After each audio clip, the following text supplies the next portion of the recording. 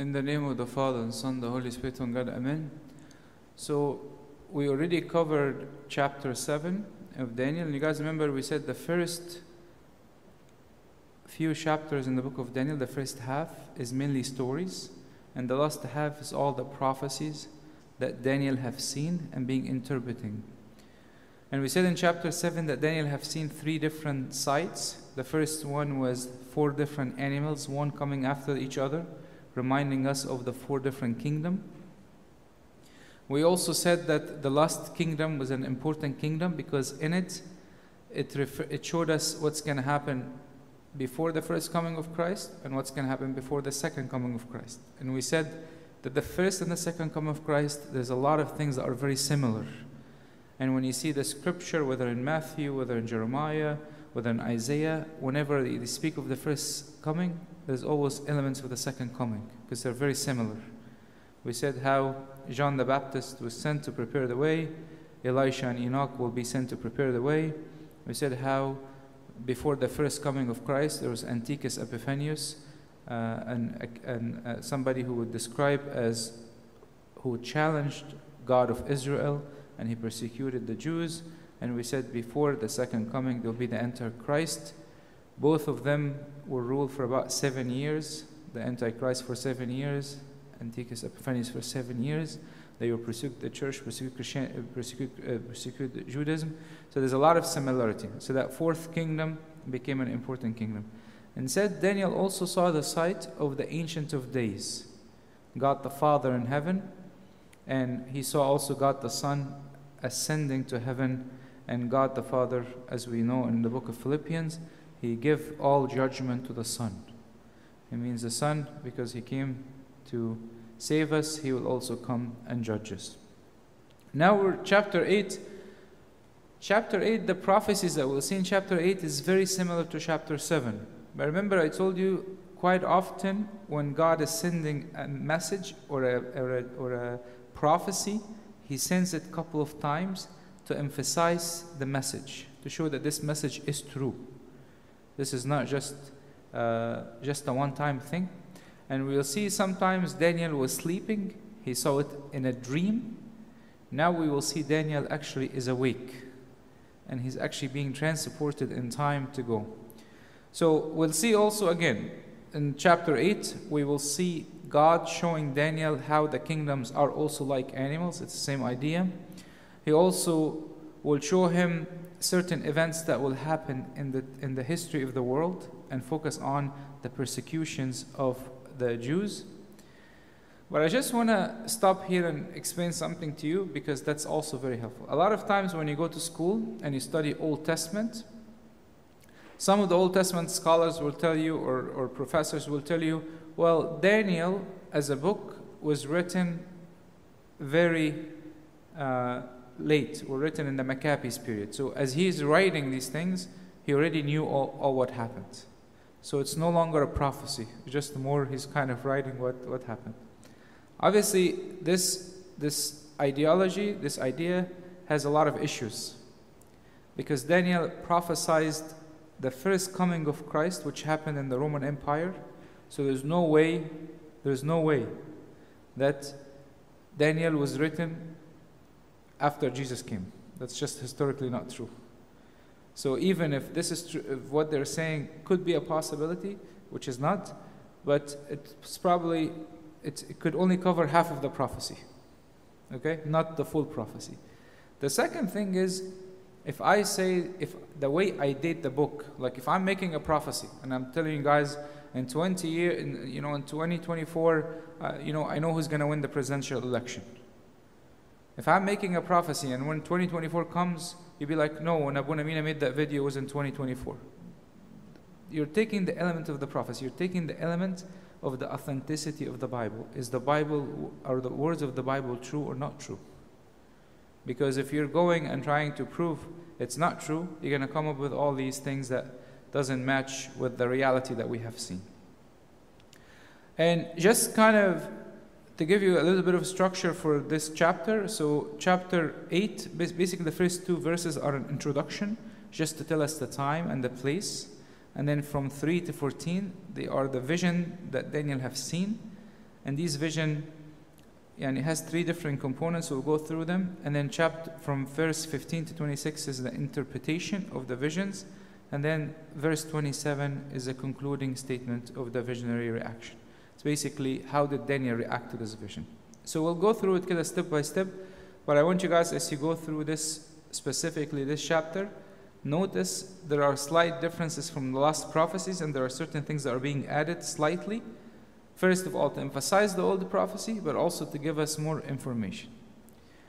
In the 3rd year of the reign of King Belshazzar, a vision appeared to me, Daniel, after the one that appeared to me the first time. So here, you guys remember we said Nebuchadnezzar was the greatest king in Babylon. He had a son, his name is Nabonidus. Nabonidus, he was camping outside Babylon, so he made his son Belshazzar reign, be responsible for Babylon. So at that time, Belshazzar did not really like Daniel very much, so he put him aside. And we said during this time, Daniel saw a lot of his vision. So this is in the 3rd year of the king Belshazzar, which is about 550 BC.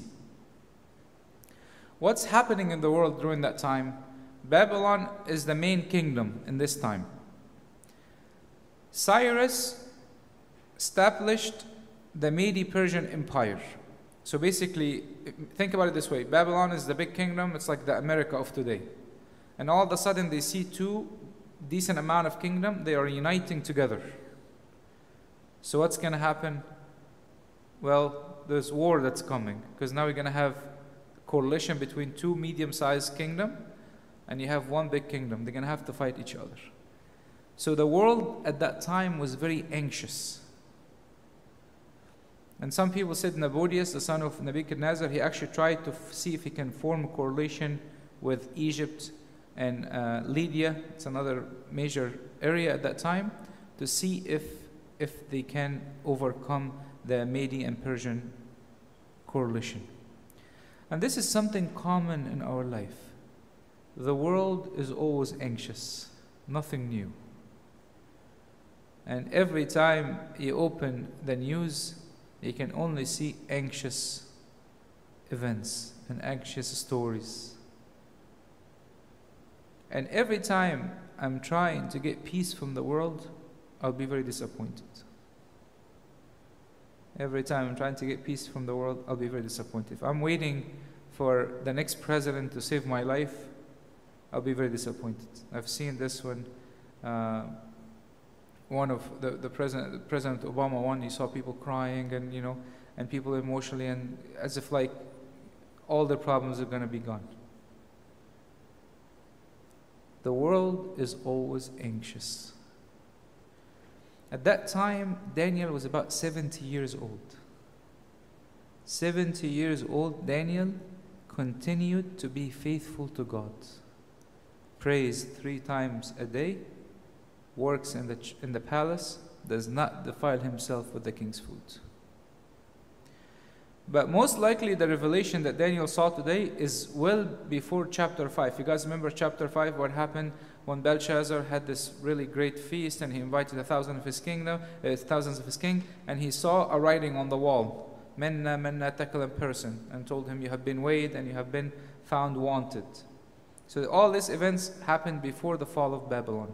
And most likely also that maybe Belshazzar have heard about these revelations. Verse 2, he says, I saw in the vision, this is not a dream, in the vision, and it so happened while I was looking, that I was in Shoshan, the citadel, which is the province of Elam, and I saw in the vision that I was by the river Ulai. So what's happening? This time, Daniel was almost taken like a hermit, and he saw himself in a place that he has never been there before. Maybe he has historically, I don't know, but a place that's different. The word citadel means a city that is itself as a fortress. It's a very strong city that is protected very well. And Shoshan was about 220 miles away from Babylon, 150 miles from the Persian Gulf. So he saw himself, almost at this time, he saw himself in one of the key cities of the Mede and Persian Empire. So he was not only transported in space, he was also transported in time. He was also transported in time. Okay? And actually in 521, the Persian king, he made Alam, the city, he made it the capital of his administrative stuff. All his administrative work became in this city. And Alam is actually today is Iran. This is the location for it. And if you look in the book of Esther and the book of Nehemiah, you will see it taking place in this place, in Shushan of the city. So this is very commonplace. And that river, as I was telling you last time, this river was actually dried up, but at that time it was still alive.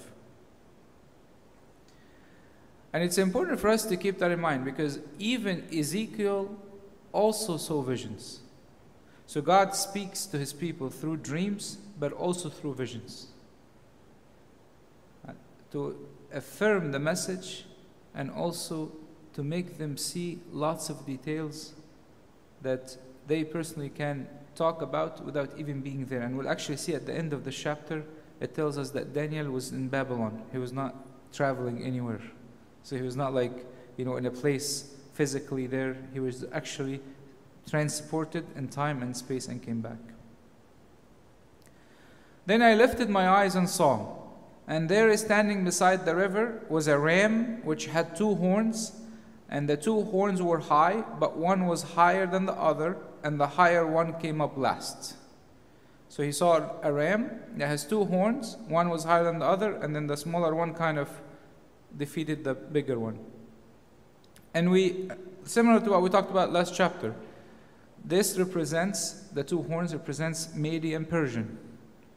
And initially the Mede was a smaller kingdom, but then the Persian came and took over. And actually a ram is a very good description of the Persian and Mede. One of the historians, he said that the Persian ruler used to wear a gold head of ram when he marched into a war. So this was something common in their time. Okay? So initially this historically what happened. A little kingdom, there were 2 coalitions that were united. The weaker side became stronger and took over. The Persian became more important and took over. And this is the world that we live in. It's a matter of everybody fighting for power. Even your friends, even when you go to work, even when you're in school, a lot of times all what people do are fighting for the next promotion. Who's going to notice me?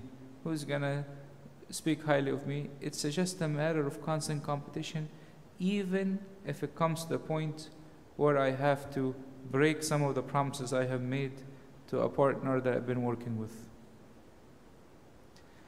I saw the ram pushing westward, northward, southward, so that no animal could withstand him, nor was there any that could deliver from his hand, but he did according to his will and became great. So the Bible says that this animal went west. This is where Babylon, Syria, Asia Minor, and to the Greece border. He went north. This is where Armenia is, and the Caspian Sea area. This is next to Europe. He went south where Egypt and Ethiopia is. So this ram, he's taking over basically most of the known world. And no animal could stand. Apparently some people tried to revolt against this animal, but they could not stand against him. Alright? And as I was considering, suddenly a male goat came from the west across the surface on the whole earth without touching the ground, and the goat had a notable horn between his eyes. So you guys, by now you should memorize this. The first kingdom is what? Babylon. The second, Mede and Persian. The third, Greece. The fourth, the Romans. We have seen this in the statue that Nebuchadnezzar have seen. We have seen this in last chapter. We are seeing this in this chapter. So after Mede and Persia, who's coming? The Greek. So how the Greek look like? He said, the Greek, here he says, they are coming as a goat, and there's a really big horn in the middle of the goat. And actually, Gabriel, the angel, he's going to explain to Daniel exactly what does this mean in verse 21. He's telling him that the one who's coming from the west is the Greek.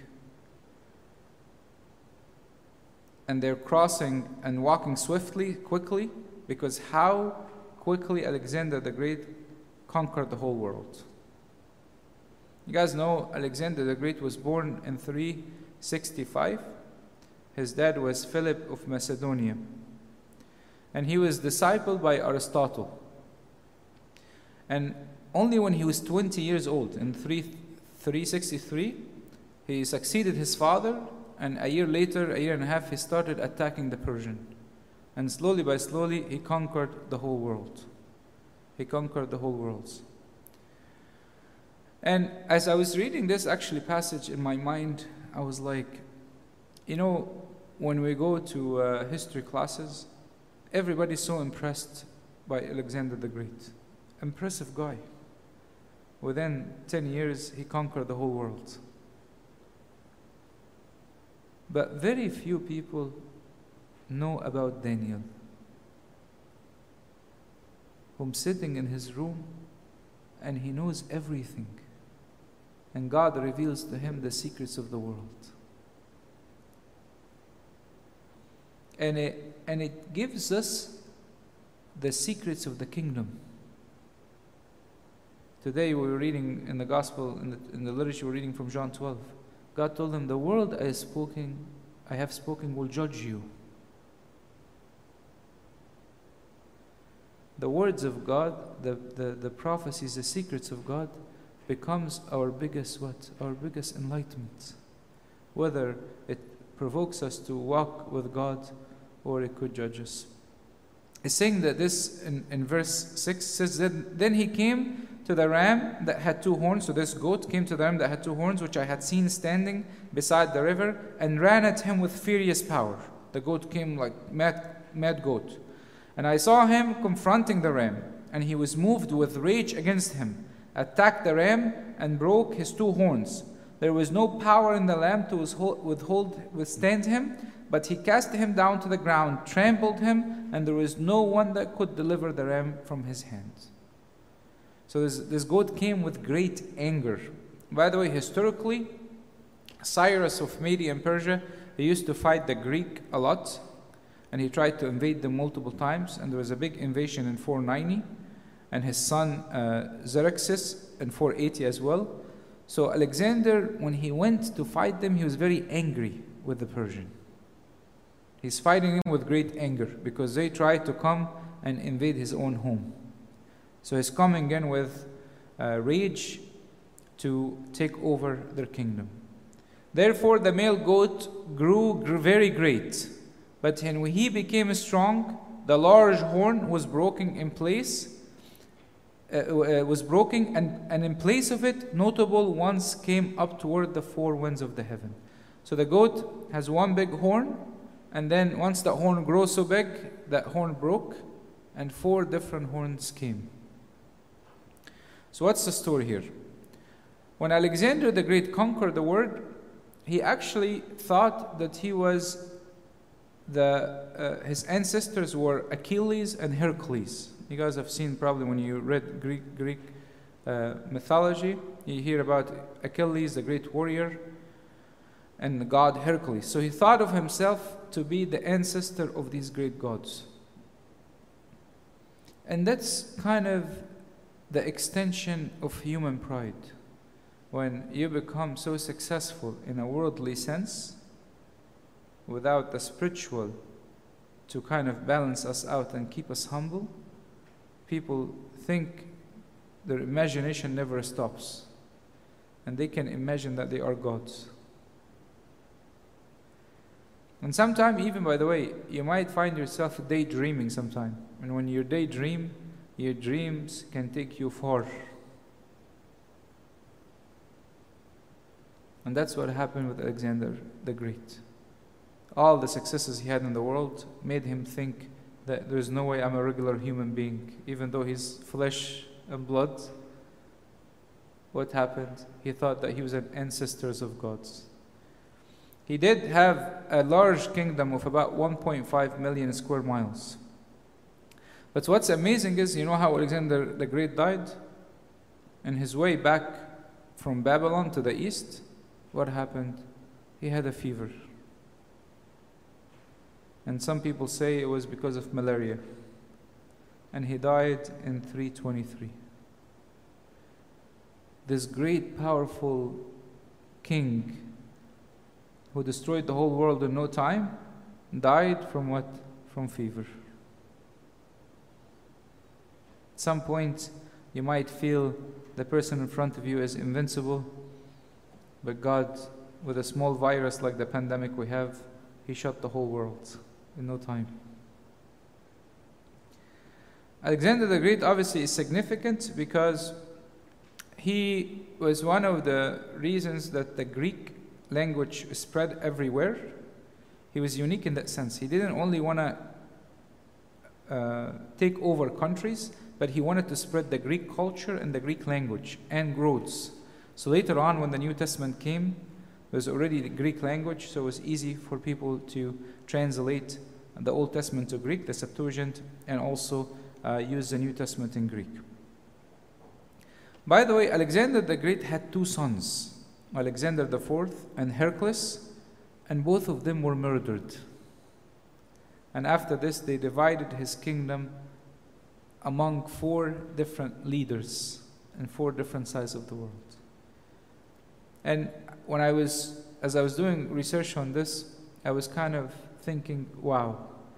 Sometimes you look at people like Alexander the Great and you think, look at all his success. He must have been very happy. He must have lived a very fulfilling life. But maybe at the very high level, at the very powerful level, people are so stressed. There's so much envy, jealousy. There's not a lot of peace. You're constantly trying to protect your authority.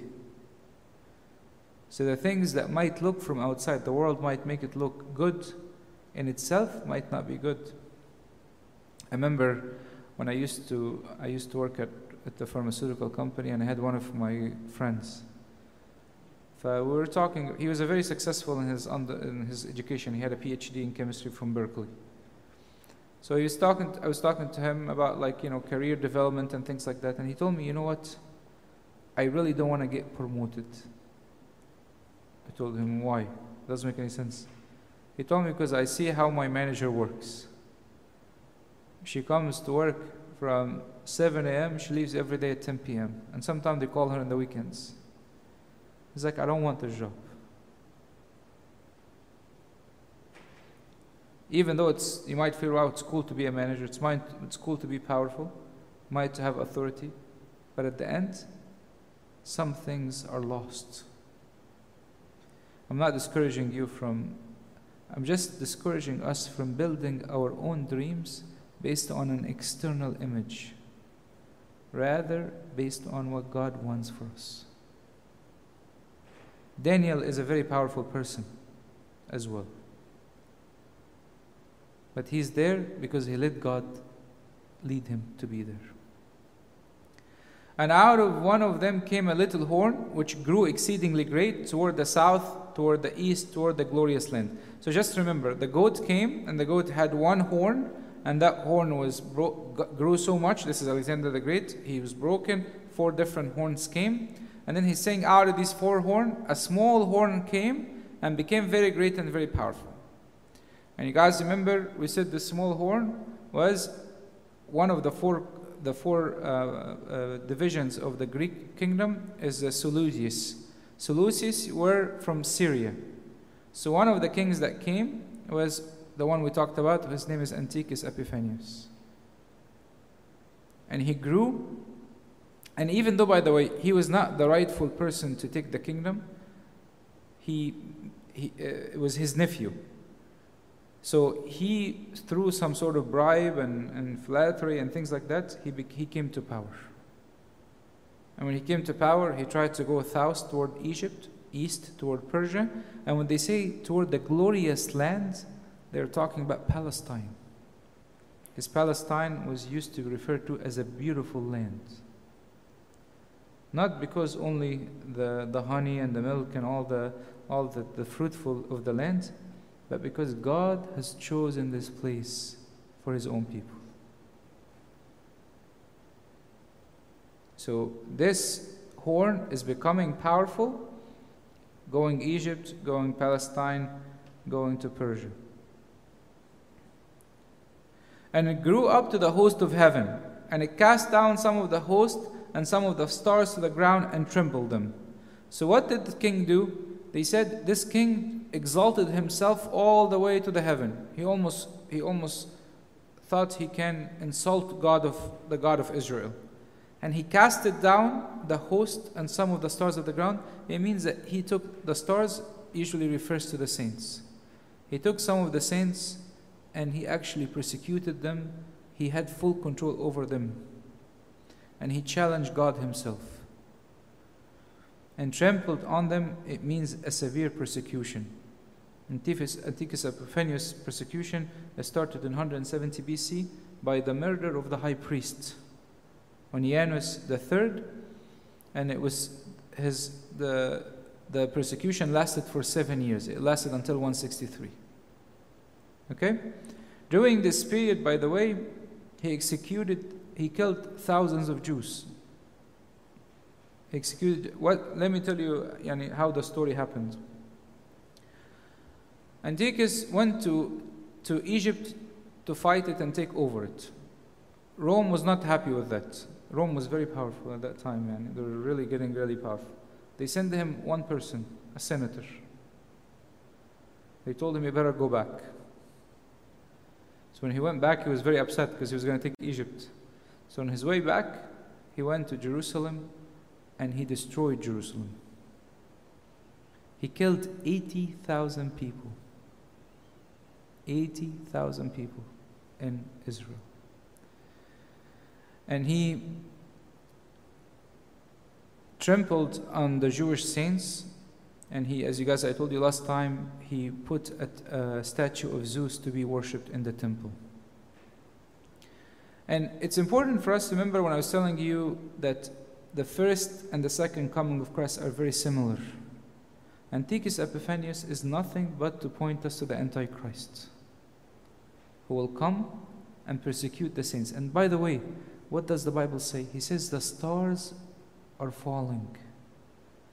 Some of the saints in the time of the Antichrist will fall. And Antiochus Epiphanes points us to Antichrist, like in the Old Testament, for example, the Passover used to point us to the Eucharist. And the Eucharist points us to having eternal unity with God. So in the Old Testament, the Passover was not very clear. In the New Testament, Eucharist became much clearer. In heaven, the unity with God becomes the full knowledge. He even exalted himself as the high prince of the host, and by him the daily sacrifice were taken away, and the place of his sanctuary was cast down. He felt obviously that his Greek gods were above Yahweh, and he made the Jews not to offer the morning and the evening sacrifice, which was required in the book of Exodus and the book of Numbers. And he required the Jews to have allegiance to his Greek gods. Like now in our days, people require sometimes us to have allegiance to different moral standards that we don't believe in. And he brought the sanctuary, the holy place, low. It means he desecrated the temple.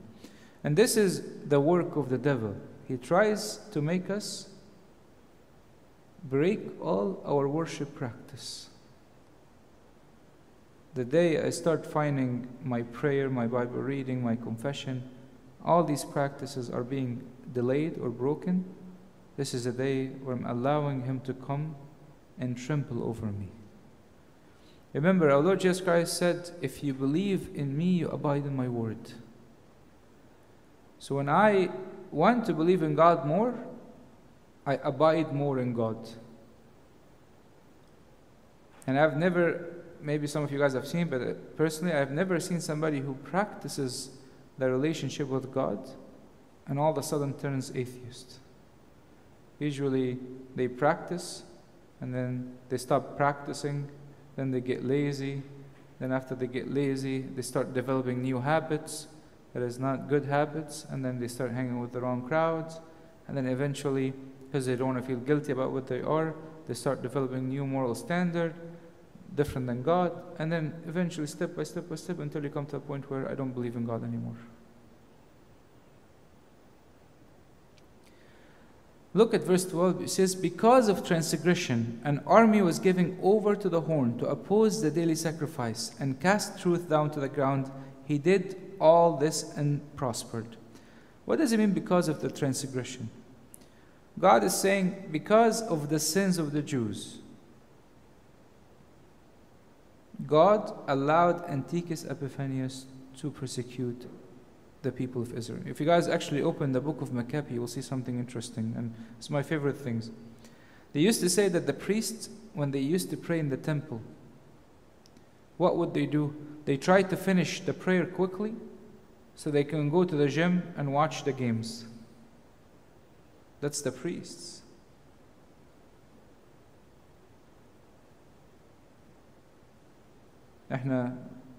Bring memories, right? If you have the Super Bowl or if you have any important game, what happens? People might skip the liturgy or might skip whatever habit they have to run. But sometimes we adjust our schedule in the church based on the Super Bowl, just because this is what people like. In the book of Maccabees, people have started to stray so far from God. For God says that their transgression must be punished. And they had about 3 horrible years, especially halfway through, from 167 to 164.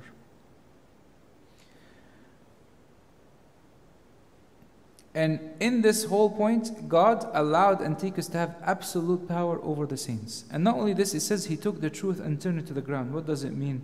Actually, he did not allow people to have the book of the law. If he finds you having the book of the law, you are punished to death. And any book of the law were found, they were torn into pieces. Because he does not want to have the work of the Lord around. And we see this happening now, where people do not welcome anymore the word of God in many places. And I remember a long time ago when I moved to America, every hotel I go to, there's always a Bible. Every hospital bed you go to, there's always a Bible. Now even the Christian hospitals sometimes, they don't have the Bibles, or they take down crosses so they don't offend anybody. There's a process where they can no longer stand the word of God.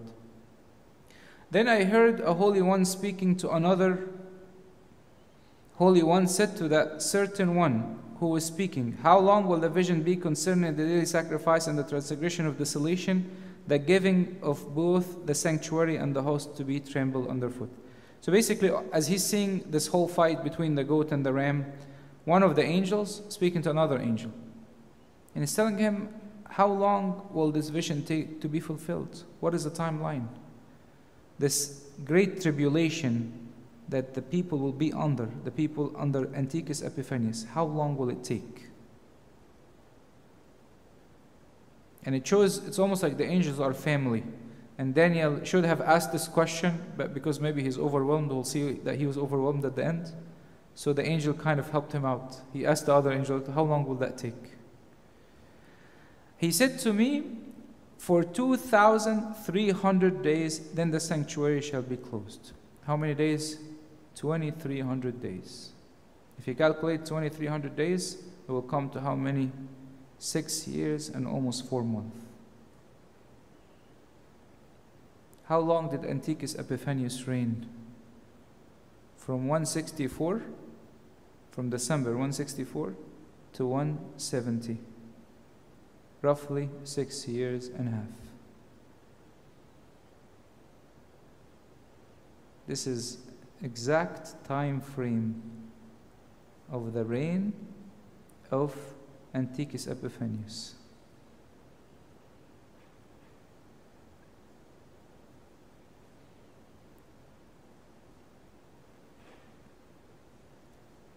And then he told him, after this period, the temple will be reconsecrated. What's going to happen after this period?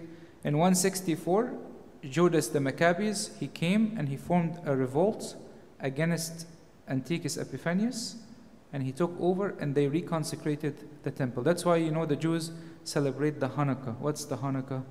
The Hanukkah is the feast of dedication, when Judas the Maccabees came and took over from Antiochus Epiphanes, and they rededicated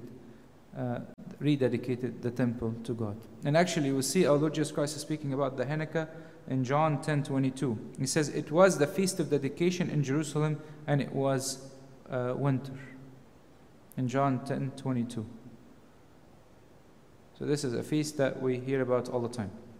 Then it happened, when I, Daniel, had seen the vision and was speaking the meaning, that suddenly there stood before me one having the appearance of a man. Now suddenly, after the two angels are talking, all of a sudden he had somebody who had the appearance of a man. He's more than a man. He's much more powerful than a man. And Daniel, when he saw angels, he reacted normal, like he sees angels all the time.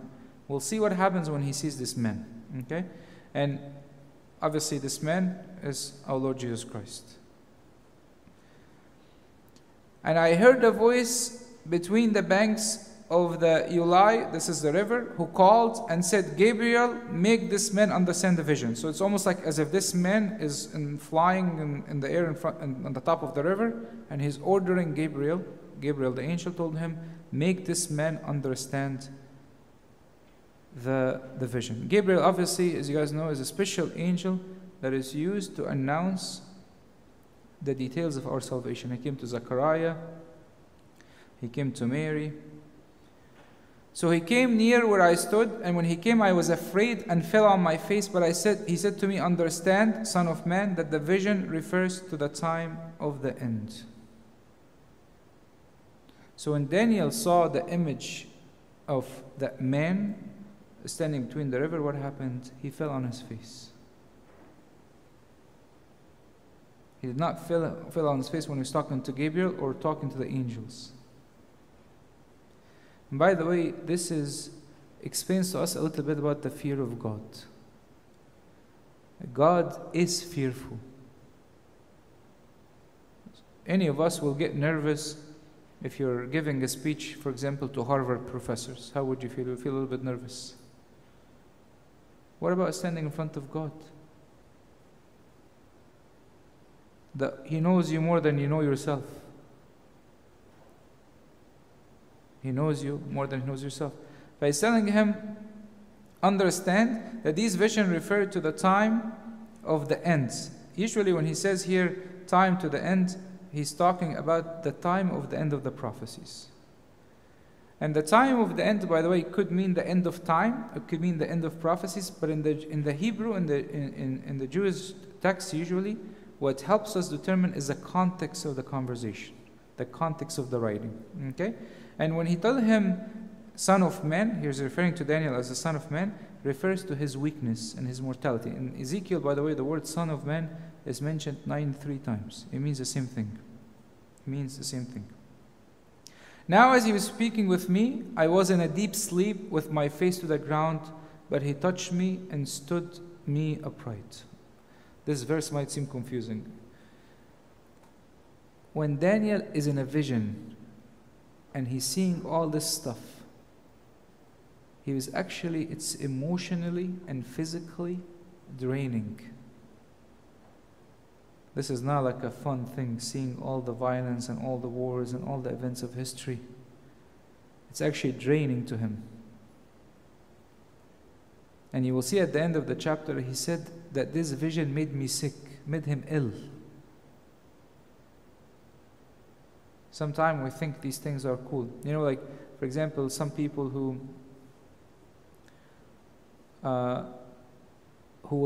will experience some of the suffering of our Lord Jesus Christ on the cross in their own body. It's very painful. It's very painful. But here it says, and Gabriel came and woke him up and said, Look, I am making known to you what shall happen in the later time of the indignation, for at the appointed time the end shall be. He's telling him, this is what's going to happen by the wrath, when the period of the wrath of God is done. By the way, when we talk about the wrath of God here, it's really the purpose of it to show God's righteousness. Because God rejects and hates sin. How many of us would like to be treated unjustly without receiving any sort of compensation? Like if you're, just simple thing, if you're driving and somebody hit you and ran, how would you feel?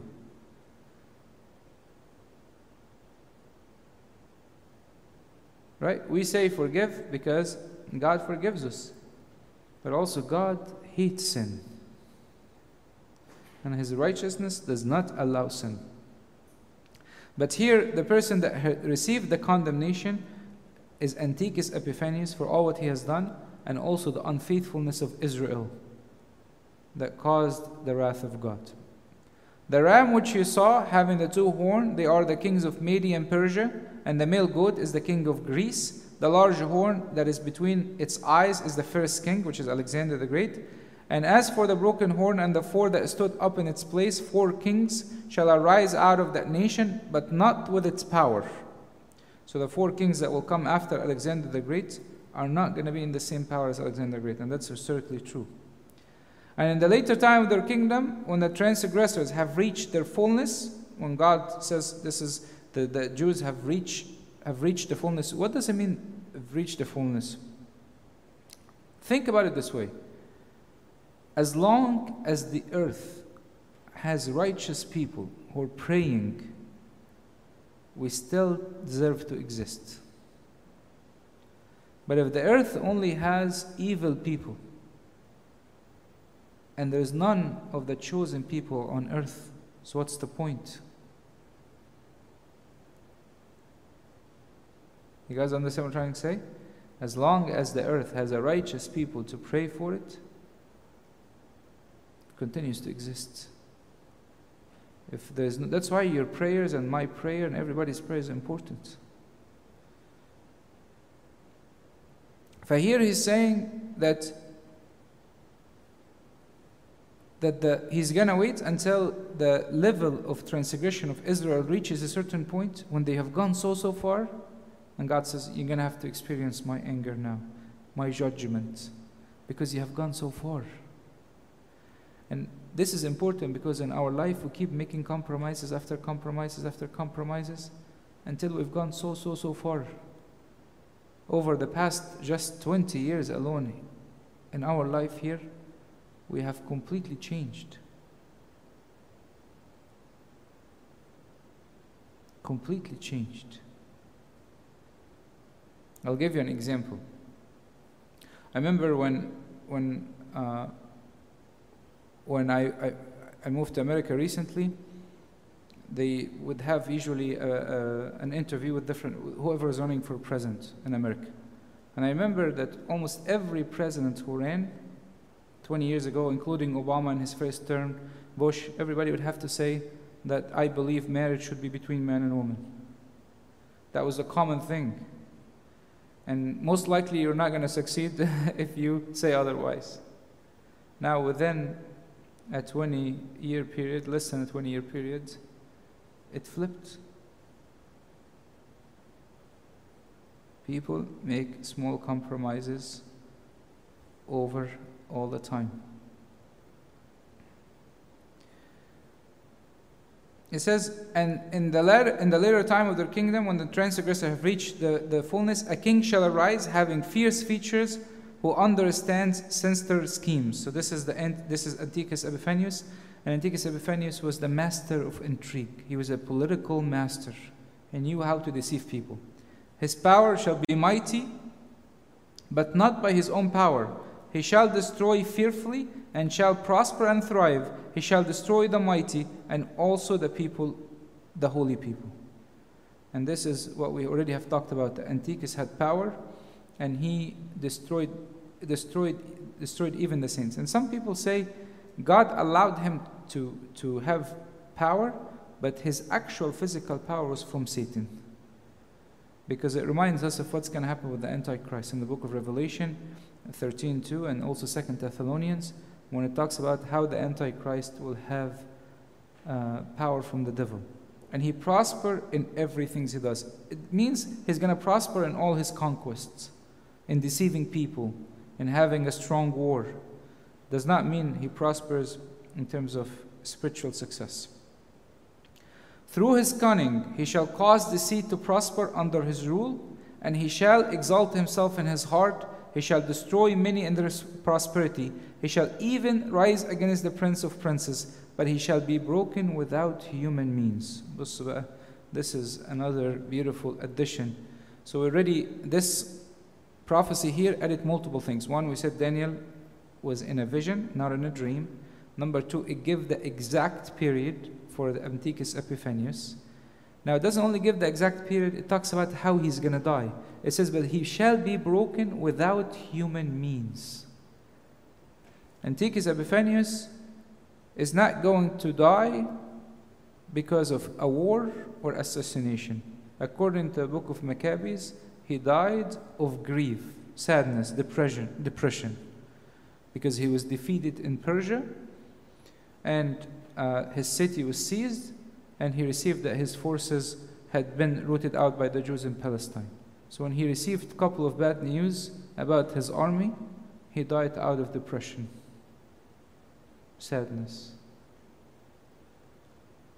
This Antiochus Epiphanes who dared to stand against God, and he waged a war against God. And this is, again, this reflection of what's going to happen to the Antichrist. He will die by the power of God. Remember, in the book of Revelation, it says that the Antichrist will defeat Elisha and Enoch. And the vision of the evening and morning, which was told, is true. Therefore, seal up the vision, for it refers to many days in the future. Here, he's telling him, seal it, because it talks about and when he tells him, seal it, and tells him it refers to many days in the future. He tells him this prophecy specifically talks about how many days the Antiochus Epiphanes will rule. This is one of the most important secrets of the prophecy.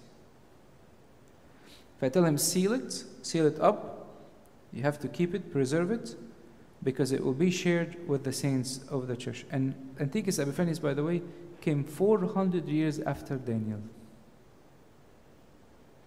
This was 400 years before Daniel.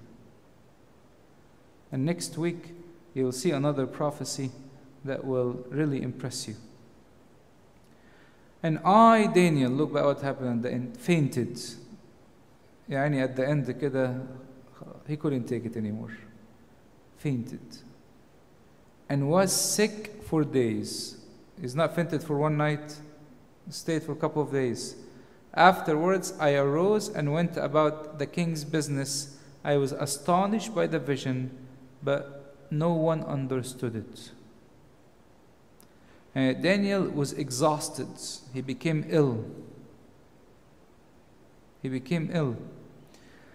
And as I was telling you, some of these news, when I learn about the future, if you have the true heart of a child of God, it makes you sometime want to mourn and cry for the people of God.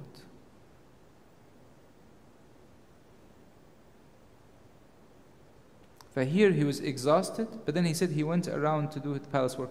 Remember I told you during Belshazzar period, Daniel did not have an important role, but most likely Nabonidus, which is the father of Belshazzar, allowed Daniel to do some work, some little work around the palace, because he knew him from before. And even though Daniel have seen the prophecy, and even though the angel explained it to him, he still did not understand it fully.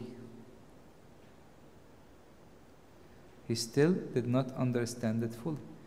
And if Daniel was writing this when these events already happened, which historically cannot be because the book of Daniel existed before then, why would he be confused?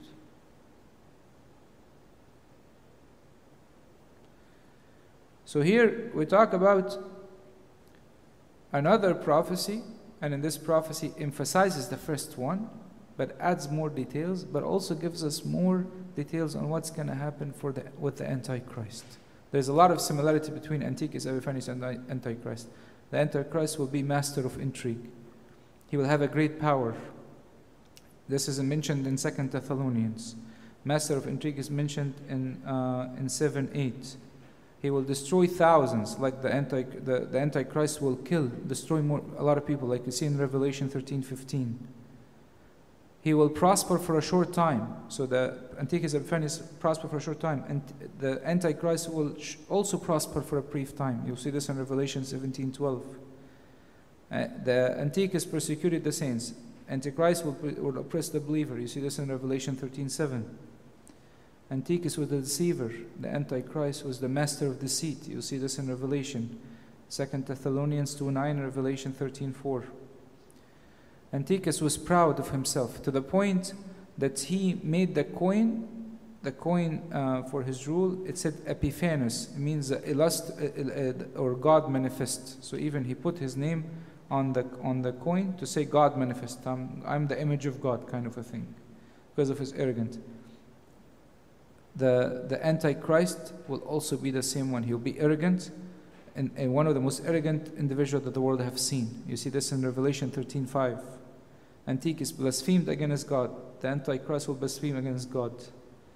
Antiochus was not killed by a human being. The Antichrist is not going to be killed by a human being. You will see this in Revelation 19:19. The period of Antiochus was 7 years of persecution. Antichrist is 7 years. It's almost a mirror image. That's why it's very common, as I was telling you earlier, when somebody prophesies about the first coming, they prophesy about the second coming. It's very clear. Okay? I just want to tell you guys, when we look at these prophecies, when we look at them, we should be truly thankful that our God can reveal to His saints even the day and the time of when events will happen. It should also make us look at the scripture differently. Take the word of God more seriously. See the events around us differently. Because everything already is known to God. We don't need to guess. And He is revealing to us what's going to happen. Next week, God willing, we'll see a very unique prophecy. It's one of the most known in the book of Daniel. It's called the Weeks Prophecy, or the 7 Weeks Prophecy. And this prophecy is extremely unique because it talks about an event that will happen still. And here we talk about a little bit of mirror image between Antiochus Epiphanes and the Antichrist. Next week we'll talk about events that will happen in the future. And glory be to God forever and ever. Amen.